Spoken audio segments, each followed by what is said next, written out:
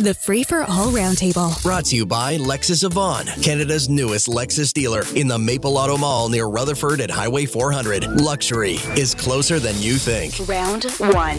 On round 1 today, Shelley Carroll is here, Toronto City Councillor. Patrick Harris, former John Tory campaign manager, now at Rubicon Strategies. And Amanda Galbraith is here, principal at Navigator, host of Free for All Fridays. Good morning, everybody. And I'm presuming, of course, that you saw some or all of the debate, or you've read accounts and looked at highlights. Shelley Carroll, it should be said, you are backing Anna Bylaw, I believe, but doesn't mean you don't have other observations about what you've seen. Yep, I observed the debate last night. It really is just sort of observation because there were no big changes in anybody's campaign last night. It should come as no surprise to anyone that the game is to pounce on Olivia Chow.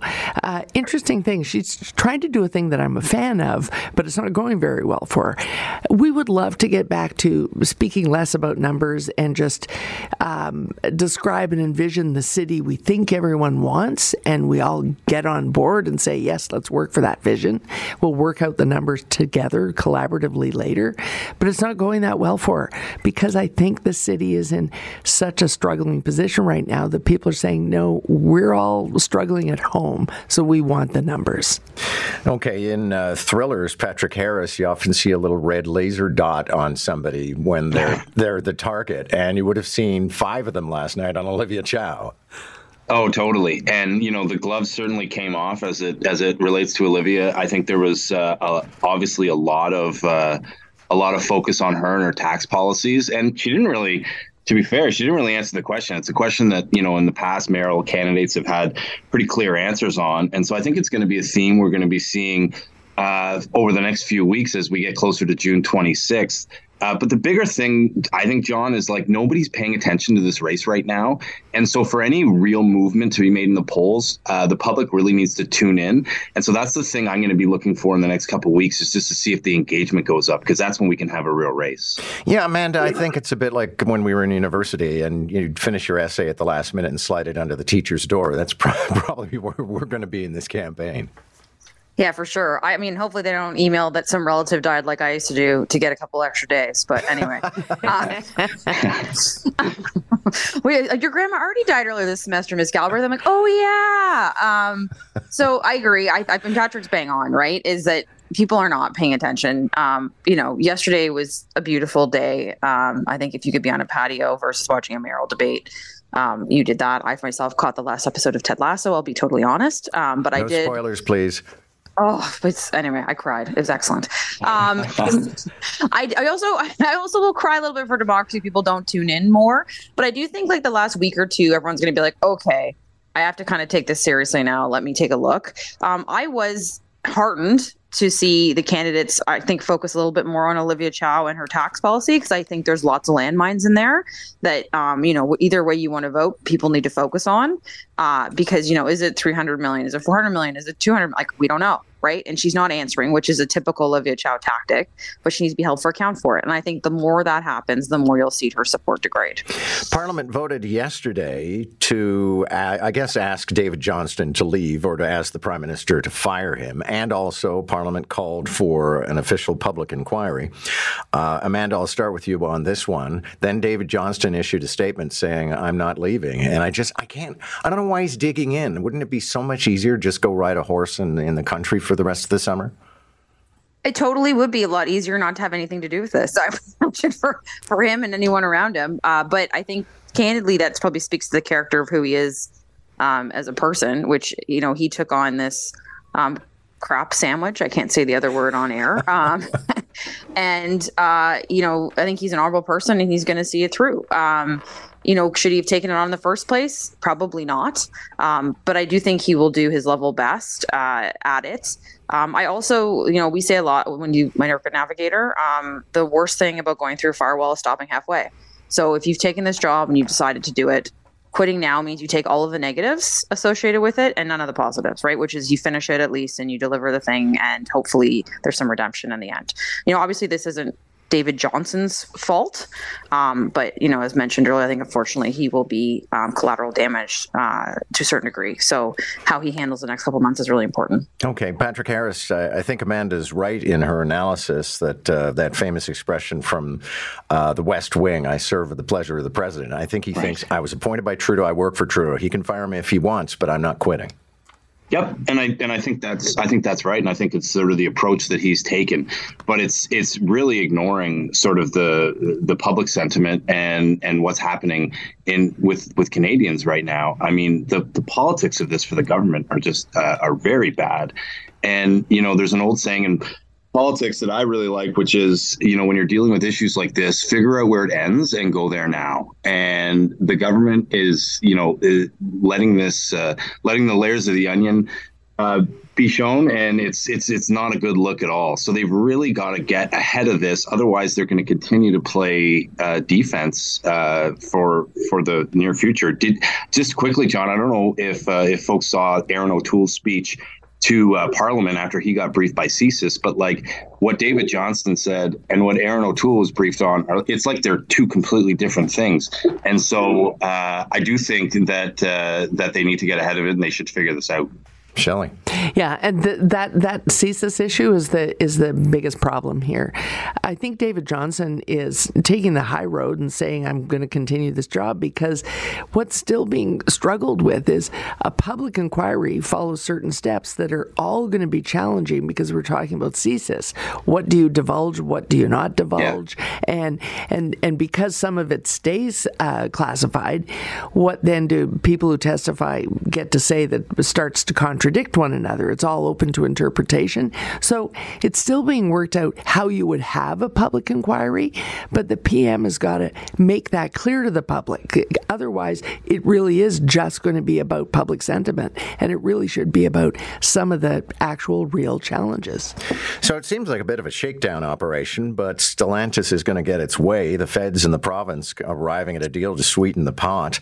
Patrick Harris, I don't know what the math on this is, but $13 billion is a lot to bribe a company to do business with you. It is. It's a lot of money, and I don't think that anyone in government, particularly enjoys doing these types of things. But they're necessary in today's economy. And if we didn't do it, the plant would open up somewhere else. And the companies certainly have, a lot of leverage in these situations, and they have jurisdictions from all over the world attracting them. And what we found in some previous times is that, the great Ontario people and the workforce and the education system and the healthcare system is really good to get companies' interest, but they need that extra push. And so I think what the government has determined, both the provincial and federal government, is that we'd rather be on the cutting edge of the EV battery sector, especially given our proximity to the critical minerals that make it. And so I think it's just one of those things that we really need to sort of plug our nose and just get on with it.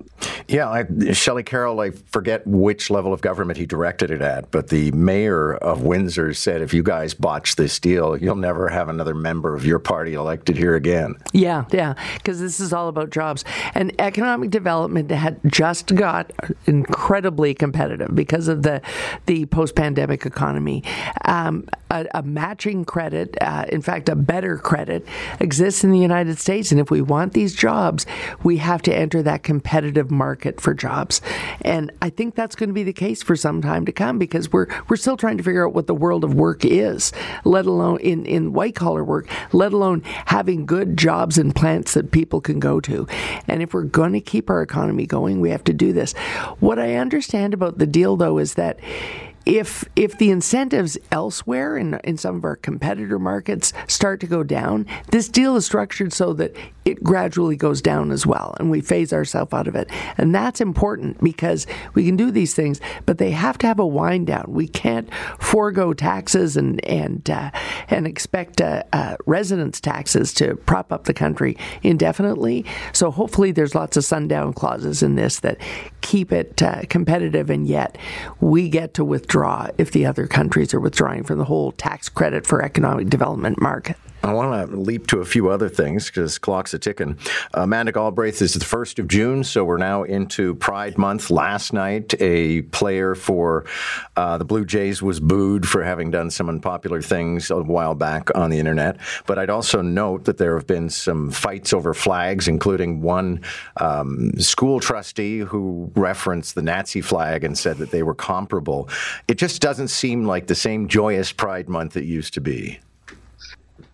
It's really unfortunate. And I mean, I don't know how to say it. Pride is my favorite time of year. Like, I love Pride. I love the Pride Parade. I love going to it. I've marched in it several times. I think Pride Month is like a really positive, wonderful experience. I'm going to take my son to like a drag story time. But I think, there's certainly more voices. It feels like, or maybe we're paying more attention to them on the negative side of it. And it really is a time where we should be together to celebrate. And I hope that overcomes things. I think the school board stuff is absolutely ridiculous. And there should just be a rule that comes down from the province that these are the flags we post and these are the flags we don't post. And that's that. Having their own little fiefdoms just makes no sense to me. And as to the Jays pitcher being booed, good. He should be booed. I think the fans should say this is not acceptable. That was a very nice statement you put out yesterday, but we all know what you really think. And, this is how we feel about you. Good riddance.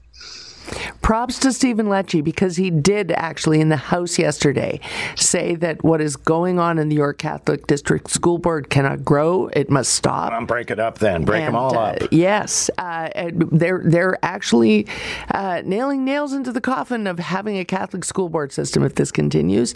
And he came just short of saying exactly that in the House yesterday. So I was really pleased to see that. Yeah, Patrick Harris, this being Pride Month is also the beginning of a month of me getting texts saying, "Where's my straight pride parade?" Right. And just back on the on I agree with Shelley. I think what Minister Lecce did yesterday, I think was powerful. And as it relates to the Blue Jays pitcher, this guy's either going to have to channel his inner Mariano Rivera or he's going to be on a fast ticket out of town. And I don't know when professional athletes are going to learn, but just don't tweet. There's nothing good that comes from it. Not a lot of time left, but Gen Z, according to a new poll, thinks you need to make $100,000 a year to live comfortably. Amanda, perhaps not surprising because, rent's out of control, houses are unaffordable. I don't know how any young person lives. I have no clue. When I was thinking back to this when I saw this story, I graduated university 20 plus years ago. My rent we split like a 2-bedroom among 3 people. It was like $350 each. And I made $35,000 a year, $32,000. That's what, I'm Parliament Hill. That's what I made. And I felt like I lived a really good life. I do not think in any way, shape or form, someone making anywhere near that now would feel the same way. And I have no clue, how families are raised on $60,000, $70,000, especially in the city. So, it's not surprising to me. And I think it's a real wake-up call on wages and how things cost now. It's out of control.